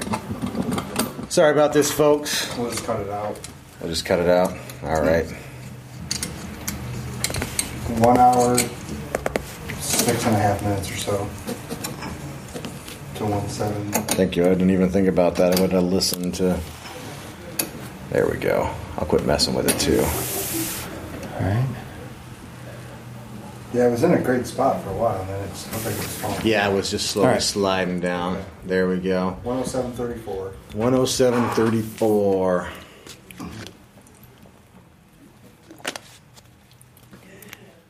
All right, so let's say I got a Facebook question here. Let me pull up this Facebook question from my friend, Mr. Jeremy Cronin, who just recently moved from I believe it's in the Netherlands. Jeremy, correct me if I'm wrong. From the Netherlands to Cleveland, and he doesn't have any credit. He's been living overseas. He was born in England, moved all over the world. Right. Let me see. Let me pull up his. So step number one, I think I can remember his question. Here, let me read it. Okay. Make sure. This is from Jeremy Cronin. I'm going to be needing some tips. Not how to repair a bad credit score, but how to go from nothing to top in 1 year, if that's even possible. Well, I mean, he does have very good income. So he can't get to 850. So the range is 300 to 850. He can't get to 850 in a year. But step number one for him is going to be to get a Social Security number. Okay, you can't get a credit file with a TIN number. I forget what that's called, but the I remember that. Yeah, the TIN number, right. Tax identification number, something like that, taxpayer identification. So you've got to get a social. So once you get a social, then you're going to want to get 3 to 5 business bank credit cards is what you want. So 3 to 5 bank credit cards, and if they won't give him a credit card, then he can get a secured card, which is where he puts $300 in the bank and he gets a credit card with a $300 limit to get started. So secured card, and then into 5 bank credit cards, and then an installment loan would be good. So if he can do all that, installment loan, like even a personal installment loan. Like what is an installment loan? I don't even know. Well, let's say it was like if you were to get a car loan. Okay. Yeah. So you get a car loan. Installment is regular payments until it's paid off. All right, and the original amount doesn't change. So, in a personal installment loan from a credit union, provided that they report to all 3 repositories, that'd be a great choice. So you should definitely ask the credit union if he's going to do something like that. Do you report to all 3 credit repositories? Yep. What are Very they, by important. the way? Experian, TransUnion, and Equifax. Okay. Yeah. So, and I would say after a year, he's got to do all that now. Like, don't say, oh, okay, I'm going to do that, and then after Christmas do it. You have to do it right now, because you need that year to go by with credit in order to establish a history. Don't wait. Get started right away. Do it right now. The sooner the better. Some people say don't apply for 5 different credit cards all at once, and I think that's wrong. I think you apply for all 5 of them. You take the hit to the credit score that you're going to from a new account perspective and from a credit inquiry perspective, and then you get, and then that falls away after 3 months, and then you have better credit history. If you were to get 1 card every month, you get that 1 inquiry ding every month. Yeah, well, and also, since you point out that time, the longer the credit history, then the sooner you can establish credit, the better. Yep. That's, again, what we were talking about earlier when I was thinking about quarters, and I need to be thinking about quarter century. You know what I'm saying? Yeah. So think about it long term. What else should he do? Well, so the installment loan, and then just pay on time, right? Keep the balances low, pay on time. In a year, he should be good. Balance is low. Is there a certain amount that they should? 5 to 9%. 5 to 9%. Yeah. If you're listening, Jeremy, 5 to 9% is the Get key. a Social Security number. Yep. Go apply for some bank credit. If you can't get bank credit, get secured bank credit. Yep. Or go credit union on some sort of used car, new car installment. Make sure they report to all 3 credit repositories. Correct. And then pay your damn bills 5 to 9% on time, every time. Yeah, so, I mean, what I would tell them to do, the 5 to 9% is really if you're trying to peak your score. So right now when people apply for a mortgage, they'll wind up trying to get a certain rate, and the rate is based on your FICO score. So if you have a FICO score that's at 700, you're not going to get the best rate. If you have a FICO score that's 720, you're still not going to get the best rate. So you've got to be at the very top of the scoring range in order to get the very best rate. And it's no longer available to 700 or 720. It's 740 and above. And I can see it going to 760 right now. Wow. So they're raising the bar, essentially. They are. And ever since the CFPB came out, it's been more and more difficult to get credit. And they're really putting the screws on the lenders, too. So the lenders while there are programs out there for people who have 590, no lenders will touch them because if they don't pay the loan back, then they come after the lender now, hard. Whereas before they'd say, okay, well, it's been 2 years, they lost their job, you don't have to buy the loan back. Now they're coming back on them and making them buy the loan back. That's interesting that I disagree with this completely. Maybe you'll correct me. Maybe I'm just not understanding it. How could it possibly be the lender's fault that you didn't pay him back? They didn't properly qualify. I mean, and Alan will talk about this all day. I know what the rules are. Yeah. I'm talking about real life. #real life. Right. Like, so, let's say you made the best loan you could, Dave. Yeah. 760 credit score, mm-hmm. all that, and they stopped paying. Mm-hmm. Yeah, there were people who did that just for strategic reasons, too. During the crash, they just stopped paying on their mortgage because they wanted a short sale, even though they could afford to pay. I don't know. I mean, you're required to make sure that they qualify for the mortgage from an income perspective. Now, if the income says that they're fine and then they lose their job, right now they're still responsible for that. Yeah, well, it's not right. You're dancing around. Okay, good. It's not right. It's not Thank right. you. Yeah, it's bullshit. I think. Yeah. I get what they're trying to do because there certainly was, and there probably still are to a much smaller degree, like we were talking about before, jackals, and all trades, and certainly the mortgage industry was one of them. Oh, for sure, yeah. But to me, it gets mad. It's like when I go to Sam's Club or Best Buy and they treat everybody like a criminal on the way out, looking through my cart and checking my receipt. I hate that crap. You know what I'm saying? Yeah. I hate being treated like a criminal and or a child. Yeah. And I feel like the lender's getting in trouble. It's like my parents call me, get in the principal's office and they call your parent and you know what your kid did? Like, well, no, what is that? Yeah. At some point, we're just not children anymore. Yeah, I don't like America. it either, but I still go to Costco. So. Well, yeah, I still go to Sam's Club, too. I just give them a hard time on the way out. Yeah, I think I'm going to start doing that. Yeah. Well, I used to be really obnoxious, and now I stopped doing that, and I tell them they can do better. Yeah. So I look, and they're wearing a name tag, and I go, Frank, I think you can do a lot better than this. Instead of treating people like criminals on the way out the door. You're better than this. I like that. Yeah, and I get very mixed reactions. My wife hates it. Yeah. But I used to just annoy them, and I don't think that's the right policy. I was young and dumb, and now I try and encourage them to do things besides treat people like criminals, Yeah. So I know this is going to come up. We're going to get a million questions about this. I'm going to ignore most of them. But let's say you have bad credit now. Okay. And there's no way we can go through it all. And if you want to know it all, I'm not just plugging them. I'm telling you it's good stuff. Go to youtube.com/user/the Credit Guy TV. He has over 212 videos. Right. Well, actually, on how to do this. Yeah, let me just tell you that if you go to getloanready.com. There we go. Getloanready.com. Yeah, I redirect them to 6 steps to improve their credit score, right? And they don't have to pay for them. They're free. There's worksheets there. Everything that you need to know to go, really in 6 months, you can go from 0 to decent credit. If you follow the 6 steps. So what are the 6 steps? First is to get a copy of your credit report, and then you look through it, and you look for actual errors. And I'm not talking about disputing everything negative. If there's an actual error on there, then you can file a dispute with the repository.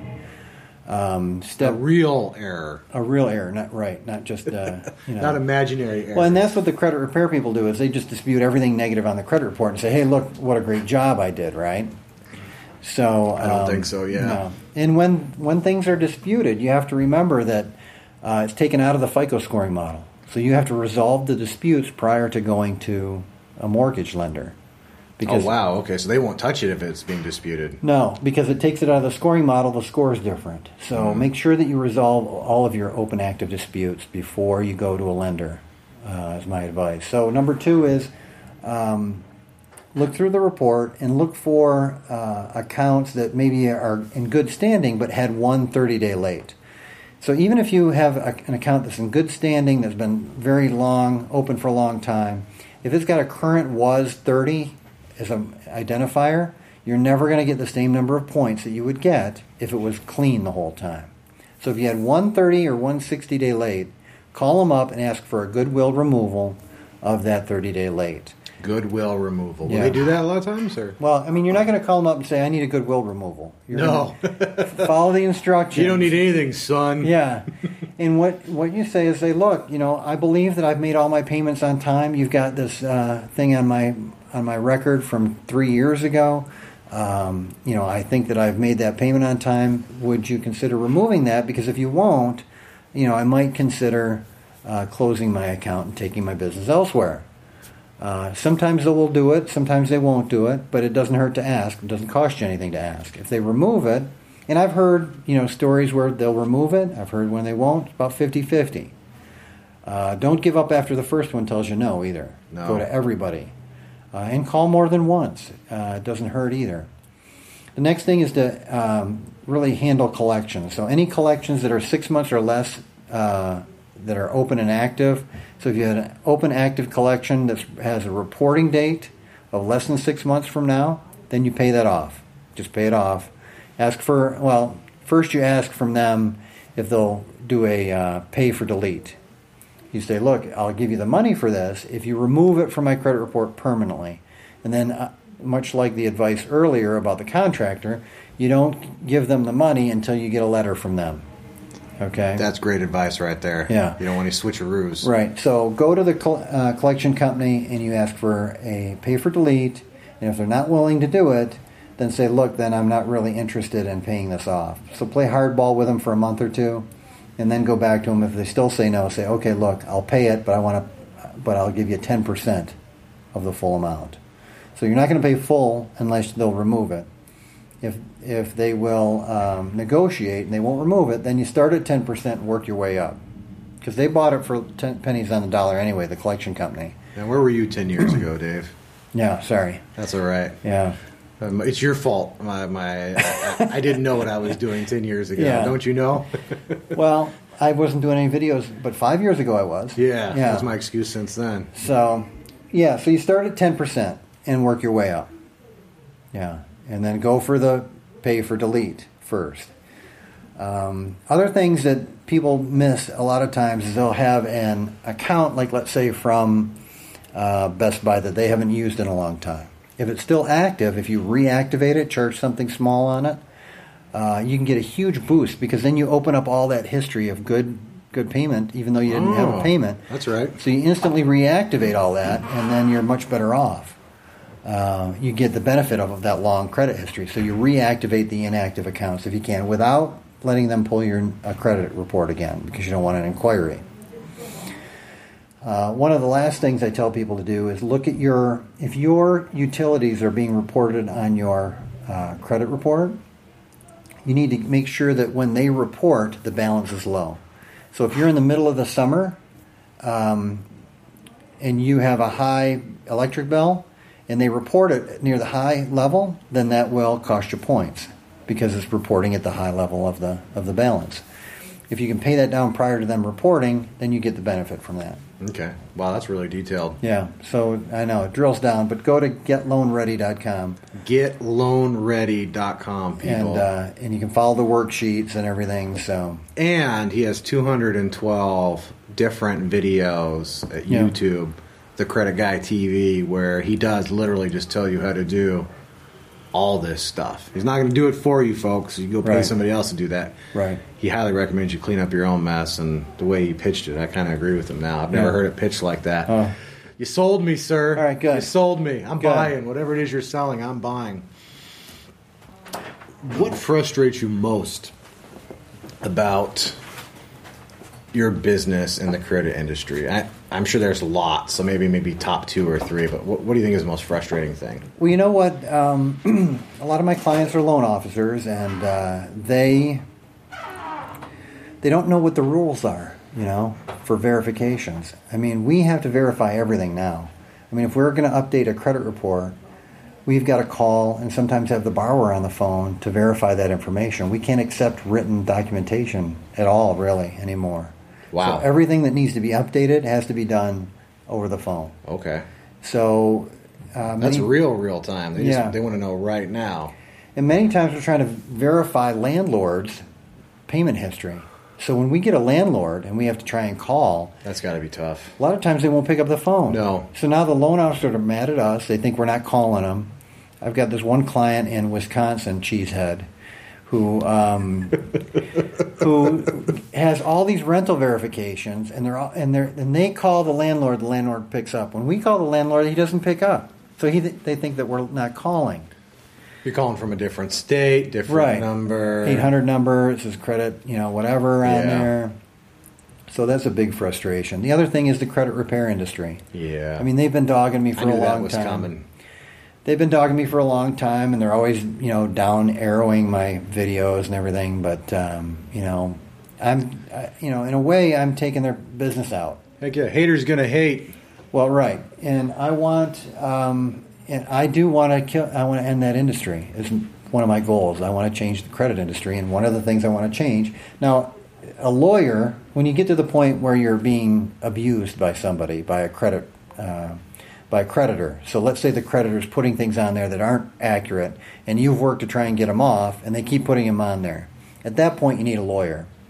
Lawyers are not credit repair people normally. Some of them are. But credit repair lawyers or people who handle your situation from a legal perspective, I think are still worthwhile.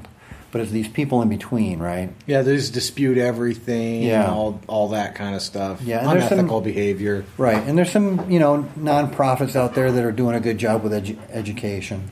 But my goal and the people that annoy me are really the credit repair people who are abusing the system in many ways. I like that you have a plan to destroy them. Yeah. With free YouTube videos. Yeah. Yeah, they're not putting up free videos, are they? No. No jabs. Yeah. All hook. There was one thing came up right when I started, too. The IRS has a plan called the Fresh Start Program, where if you have an IRS tax lien, you can have that removed from your credit report like it was never there. There's one form you fill out, and you mail it in to the IRS, and I've had people on the show who've done it in 30 days. So they had an IRS tax lien, they had it removed in 30 days at the repository level on their own for free. There's an interview on the website with Michael who did this, and the credit repair people are saying, yeah, call me up, I can get it done for you, right? Or they can just fill out one form and do it on their own. So that's my plan. My evil plan is to end the industry. I like your evil plan. It's Yeah. kind of maybe not so evil. You might want to work on the evil Yeah. part. Your evil plan sounds more like a good plan. Yeah. A So- good credit plan. I know you're still doing all the credit stuff, and that's a big part of your business, but I don't know if you're ready to talk about this or not, but I saw on the Facebooks recently you're now officially a realtor. I am a realtor, and You got some plans, you got I some do. directions. You know. What does that look like, Dave? well, I primarily got that because of the homes that we've been buying and selling, so I'd like to be the realtor on that. We plan on downsizing from the house that we built and maybe building another house, so I'd like to be the realtor on that. And if somebody wanted to work with me, I'd be happy to work with them. I do bring it kind of a unique perspective. I'm, only really good from West Bloomfield probably over to Milford, and then from West Bloomfield down to Garden City. So those are kind of the two areas, and I wouldn't work with anybody outside those areas because I don't know it well enough. Yeah. So, if you're in that area and you'd like to work with me, I'd be happy to work with you. You can give me a call at 248-891-2205. You looking for homeowners, investors, kind of everything, or Well, Yeah, I mean, from an investor's perspective, I'm not going to let them buy something that I would buy myself. Yeah. So, but investors are a crazy bunch, as you know. Oh, yeah, dude. Sometimes I wonder if we're not any better than the credit repair industry or the company we keep. But first-time home buyers, I'd love to work with them. Those people are always fun, or people who are looking to move up, buyers. Dude, how great would it be if some of the people who went to your YouTube videos and cleaned up their credit then found out that you're a realtor That'd and be awesome. contacted you and you sold them their first house? That'd be a good story. If you're listening and that happens, you have to contact Dave Well, and let him get some video on that. Yeah, we're going to okay? have a whole show based on that. Okay, good. Yeah. I was going to say that would be some of the best video and audio ever. Yeah. What's better than evidence? What's better than the proof, man? Nothing. Nothing. I did write a pilot for a TV show that I haven't really talked about. Yeah. It's called Credit Flippers. Dude, I love it already. Yeah, and it's a reality-based TV show. We'll see where it goes, but I do have a copyright and the URL, so I'm ready to go. I'm glad you heard it here first, yeah, folks. This is the first time. Yep. This is Credit Flippers. Credit Flippers. All right. How do you even pitch something like that? I mean, it's well, I've got it written out. It's a reality-based TV show, much like House Flippers or something like that. All right, so with a little bit of Survivor mixed in there. All right, with the tasks or the challenges. Man, so are you pitching it to anybody yet? Are you trying to get in front of somebody? Or? I've got it. It's registered. Let's put it out to the universe. Yeah, man. Maybe they'll listen to this. Yeah, if you're interested in producing the show, let me know. Yeah, how they contact you? Give me a call. Yeah, 248-891-2205. There we go. That's cool. Can I come take a picture on the set or something if you end up doing? You can be that? in the crowd. Definitely. I could wave. I'll be that guy. Yeah. How cool would that be? Yeah. Well, was there anything? I wanted to move on. We're already at like an hour and a half, so I wanted to move on to some success questions and success habits. But I want to make sure. I think I asked all the questions, but you put out. I know you're on Periscope right now. Yep. On Periscope right now, and you can follow Mr. Dave Sullivan at the Credit Guy TV on Twitter, and that will also send you to his Periscope. Yep. As well. Were there any other questions? Anybody post anything? Or well, what I'd like to say is, whatever industry you're in, nowadays you're going to have to do video. I mean, I think video is a real key. I think you need to do as much as you can to provide value to people, but you have to do it on a regular basis. So if you're selling cars, you should have a weekly car video and do it every week. That's the big reason for my success, is because I did it every week. And you don't give up. People expect it, they look for it. If it's not there, they miss it. That's when you know you're onto something. That's, I've over 400,000 views on YouTube. Yep. That's pretty good. And I would encourage people to do that too. Start a podcast, start a YouTube video, barriers to entry are very low. Yeah. You can just do it on your cell phone or your iPad and move up from there. We kind of got some equipment and all that. So I think Steve was just disgusted with the sound quality and adopted me. But do something about that. Yeah. And what would you say starting that YouTube channel and the podcast has done for your business? Well, a lot of ways it saved my career. After working somewhere for 10 years, and you get let go, you don't know if you can do it again. Basically, I was a sales rep at first, and I didn't know if I could bring in the clients again. And when I started to do these videos, the people who knew me started to watch them. Well, fortunately, those people, much like the people who supplied the room, they know me and they started to watch them, and they had value, and they watched them every week. So I think in a lot of ways it saved my career, because without my videos, I might not have gotten the clients that I got. Wow. Bold statement. Video saved his career. Yeah. Moving on to our success questions, I can't think of a better segue than that, because I know where you got some of these ideas, and some of the same places I got these ideas. Mr. Right. Gary Vaynerchuk, and what you're talking about right now is jab, jab, jab, hook. Right. That's also the title of Mr. Gary Vaynerchuk's book. The latest book. The latest book. There'll be a new book. There is one. What was that one? Ask Gary V. Yeah. From the Ask Gary V show. That's right. So yeah, I mean, I'm a huge fan of his. Bought all the books and can't say enough about him. I mean, he's just a great force of nature in a lot of ways, and I would encourage everyone to follow him. Yeah, you really adopted his jab, jab, jab hook. Yeah. But let's talk about it. So, obviously, the book we're talking about is Jab, Jab, Jab, and we'll put this in the show notes, folks. Hook by Gary Vaynerchuk. Yeah, he says it like that. Yes, that's why I was doing it like that. Yeah. If he ever listens to this and he wants, just in Right. case, I want to make sure he knows I was paying attention. Right. You really read that thing, and as far as I can tell, it looks like you put almost all of it.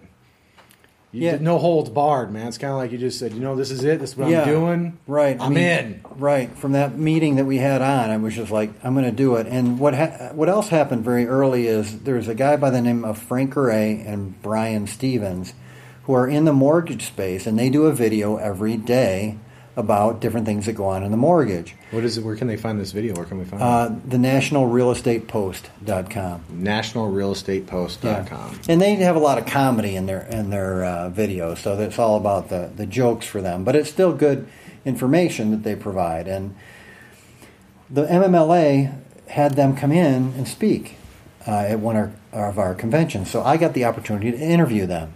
And I learned a lot from them because what they said is, look, we don't feel like doing the video every day, but they do it anyway. Oh, yeah. They do it over and over and every day, and that's how you build up the momentum. My podcast has been doing very well, and the reason that is because I set up the podcast to come out every day for 6 months because I just started it. So every day they come out, and people start to watch them every day. Now, I'm going to run out of content here in about another month. So better get busy. It's going to go, we're going to go to once a week. And I think once a week is the minimum. Twice a week is probably better, but every weekday is probably where you need to be if you want to grow your audience. They've got over 1 million people watching their videos every day. Holy shit. They've been on CNBC. I mean, that's huge. Joe Rogan has 1 million people. That's a huge, man. In the mortgage industry, too. Mortgage specific. And they've got advertisers now. They've built up. They've changed many times over. And that's nationalrealestatepost.com. I gotta go check this out. That's amazing. And Frank Ray,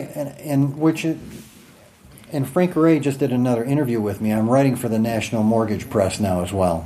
You are? A special correspondent for them. But I just did another follow-up kind of interview with Frank, and Frank told me that, they pretty much failed and fell flat on their face about 4 years ago. They had partners, they split up, they got nothing basically from the split up. Oh. All they got was the show. That's an error. I hope that whoever did that to them can't sleep at night thinking they left them with the show. Right, they got the show. And everything else, I mean, there was a lot of money available from what they were doing prior to, but they got the show, and they've doubled down, and they worked their asses off, and they built the subscription back up, and it's not a glamorous story, Jeremy. No, it never is. Lots of grit. hard work, right? Yeah, it's the I like grit when you of say it. grit. Yeah, it's just grit. Grit. Even the way you say grit sounds gritty. Well, I saw on the Facebooks, the Book of Faces, you have, let me see, we got several podcasts you really like. I love the Tim Ferriss Show. Yeah, he's awesome. Man, I think he kind of sucks as an interviewer, but he gets amazing people. Oh, yeah. And I think some of the questions he asks are some of the best questions ever asked on, I don't know, I'd say top 10 podcasts of all time. Well, he's shot right up to the top. I mean, he's awesome. And, I just like his perspective on things. The Startup Podcast, that was a good one. Did you ever? No. What is that? So, basically, this guy was in public radio. And he decided he was going to create a business, and he was going to create it from scratch, and it was going to be all podcasts. And the first season is him trying to build this business, and it's told in a way that's very NPR-like, and it's really well done. And I would suggest checking that out, the Startup Podcast. The Startup Podcast. Yeah. What else? What else do you? I mean, I don't think success is an accident. It's a series of habits, but it's also an education. Sure. Real life, but if possible, other people's lives. It's cheaper to buy a book or donate to a podcast or something that is to go out and make the mistake yourself. What are some of the podcasts, books, blogs you think have had the most impact and you just enjoy that really help. Yeah, I mean, I love the Bo book, the most recent Bo book about Bo, and he talks about, and he relates it to how it affects business. So the Bo Schembechler book was a big one for me. I read it 3 times in a row. Oh, what book is that? Bo? I don't remember the name of it. Bo's Lasting Lessons. Bo's Lasting Lessons. Bo's Lasting Lessons. Yeah. And it was written it came out just after he passed away, and it was a really good, well-written book. But you've got to be a bit of a Michigan fan to truly love it. So if you're a state guy, you might want to not read that one. Yeah, this is a worldwide podcast. Yeah. But that's okay. There's nothing wrong with Michigan. What else? You know, I'm reading a book right now, Tony Robbins' book about money. I'm trying to get through that. It's pretty thick, but I'm working. Is it like through over it. 800 pages? It's very thick, small type, so I'm really struggling to get through it. But that man can write. Yeah, he and can write. And write. Well, again, I mean, he gets the creme of the creme people to interview. He does. Right? How does he get those people? I don't know. He's amazing, that's why. He is pretty incredible. Yeah. You know, one of the things that I learned from him was, and I just saw him out in Vegas a year and a half ago, was massive action. You got to take massive action. You know, you can't watch TV at night, and you know, you can't do all those things. You've got to take massive action, and if you do it just for a little while, the momentum starts. You know, so when I started with the podcast or with the YouTube channel, I didn't know what I was doing. I just started with an iPad, and that was it. So take the action. Don't think you have to get everything perfect to start. Just take the action. Yeah, when I started mine, I just turned the video camera around, hit start. It was the worst production. I don't know about worse. It was terrible production quality. Right. But that's how you start. Yeah. You start by starting, and then you take massive action. Who said that? You start by starting. That sounds very familiar. Yeah. That's great, though. You start by starting. Yeah. What else? I just made that up. Yeah, you just made that up. I should copyright What kind that. of Davism? Yeah. You start by starting. Yeah. It's pretty simple. Yeah, deep thoughts. Yeah, well, that's how I did this podcast. I talked about it for a year, and then one day I got fucking disgusted with myself that I hadn't done it, and I literally just picked a date 10 days later. And that's when you started? And the day before, I went and bought the shit I thought I needed. Okay. And then I started the next day. Awesome. I can't say that was the best Massive plan. action, right? Yeah, I got tired. Of looking at myself in the mirror, and I was having a hard time figuring this stuff out. And I just made the decision that the only way I was going to figure it out was by doing it, and it was rough, and it's still rough. We're still having problems and all that stuff. But I don't know. I can't read a book about this kind of stuff. I just have to go out and do it. Yeah, I learned the same way. Learn by doing. I recommend that. So other books that I'm reading a really good book right now about management and about how, here's a good one, The No Asshole Rule. That's a good book. I might fail this one. The No Asshole Rule. That's a good book because it talks about assholes and how they hire other assholes, and before you know it, you got a whole company full of assholes. And are they hiring? I need a job. How much are they paying? Because I could do that part real well. Yeah. So it just was. It was a very. It really brought to the service for me how to handle assholes in the workplace. So there is if you go to my website, there's a book area. Where I put what I'm reading now, and The Credit Guy TV. Yeah, and then there's what am I reading now?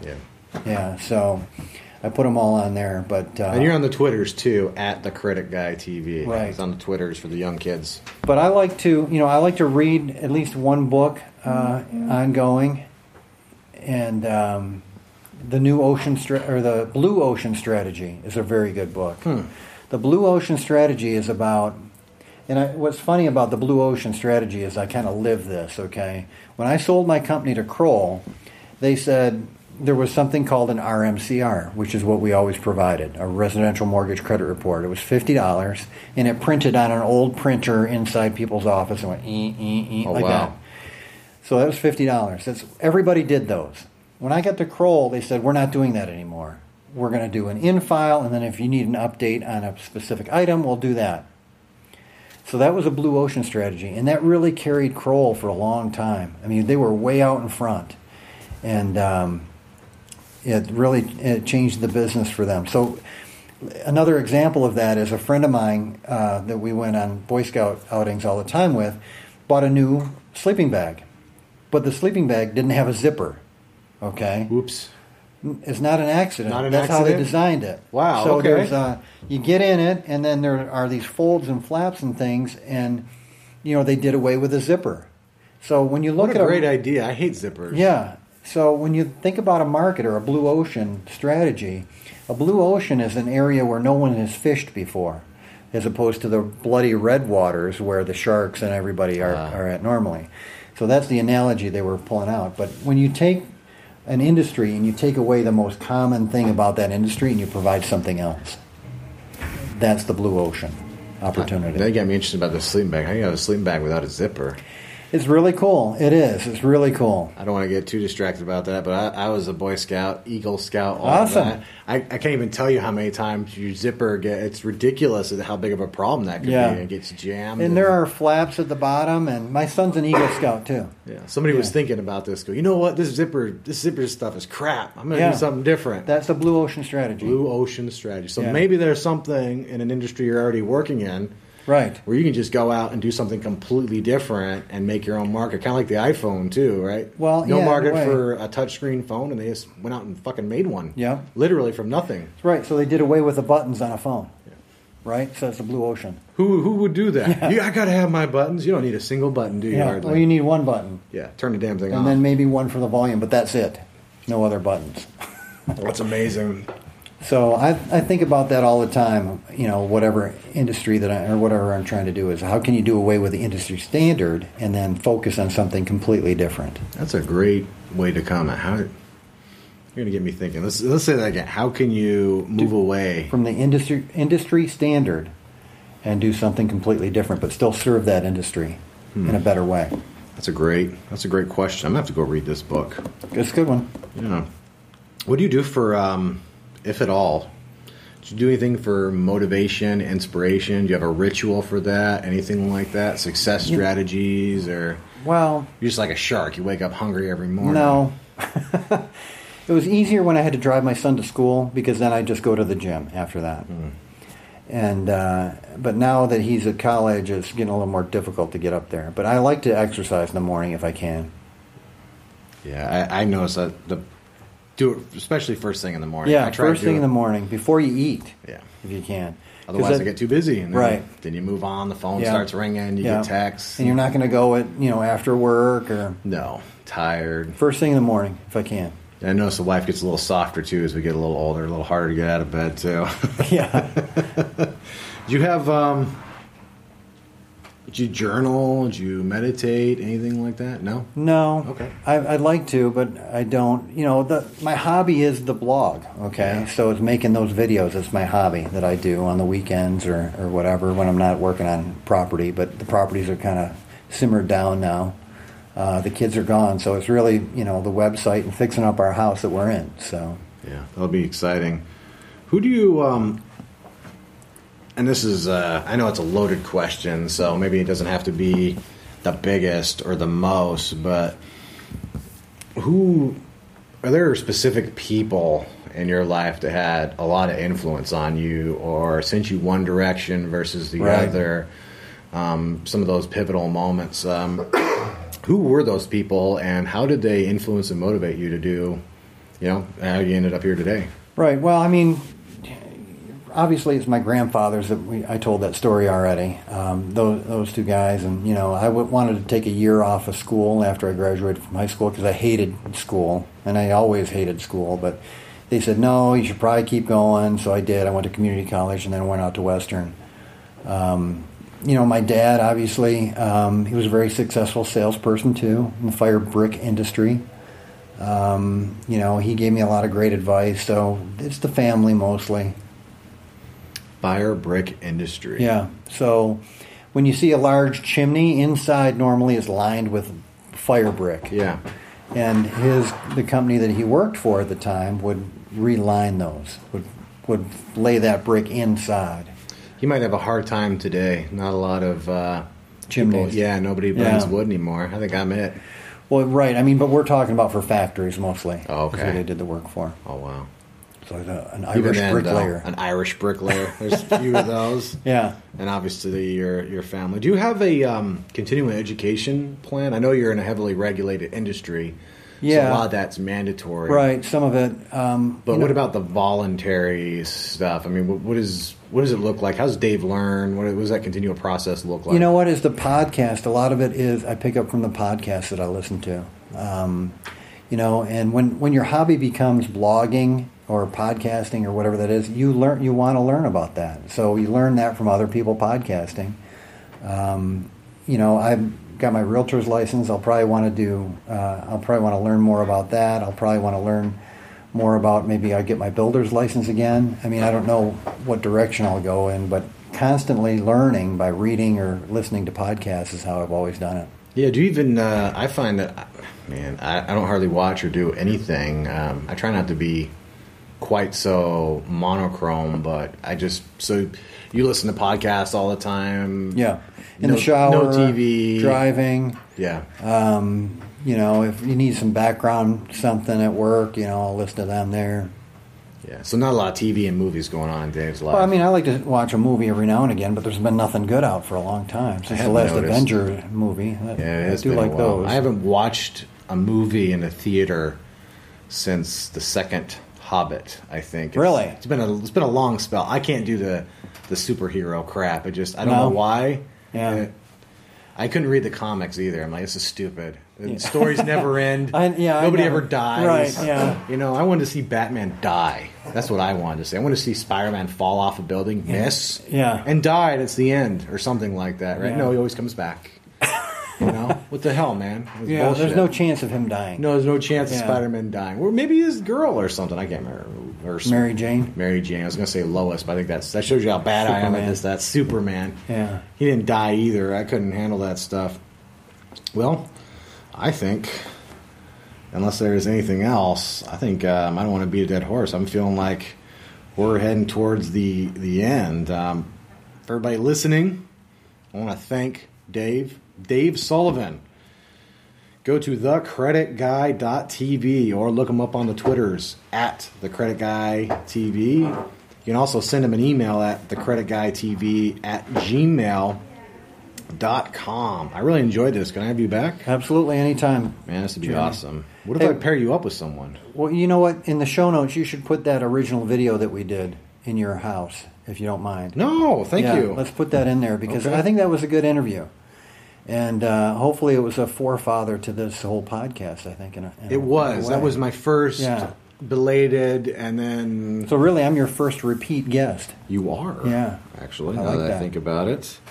And also, don't forget Get Loan Ready. That's right. Thank you. Get Loan Ready. In fact, takes you to a specific page on my website where you can get the free 6 steps to a better credit score. You do have to opt in to get the worksheets, but they're well worth it, and you have to agree to the terms, and no charge for that either. And GetLoanReady.com. I'm just writing this down so I do not forget. I'm going to put it in the notes so when I do it, I do not forget.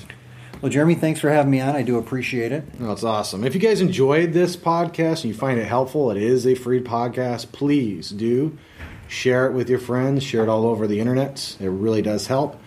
And if you have constructive comments or criticism, credit repair industry, I would love to hear from if there's questions. I mean, what if there's a question I didn't ask Dave and you'd like to know? You can also just reach out and ask him, but also let me know because I'd like to incorporate it into the show. Go to renegadedetroit.com. Yes, I realize the website's not updated. It will be by the end of October. And if you're interested in attending the local meetings, go to meetup.com/Renegade Detroit Investors. Or you can go to facebook.com/Detroit Investment Club. For whatever reason, Facebook would not let me do Renegade Detroit Investors. Nobody else has it either. You can find me on Twitter at Jeremy Burgess, and you can go to YouTube to youtube.com/user/Detroit Wholesalers. And as I wrap up this podcast, I always like to take a moment to encourage you to take the steps you need to take to become financially independent. I know it's tough. A lot of distractions, mistakes. Maybe you didn't have a good start in life. Maybe you're raised by jackals. Who knows? A lot of bad habits, poisonous people, holding you back. Just start. Stick with it. Don't give it up. Do something every day that gets you closer to your goal, even if it's one step.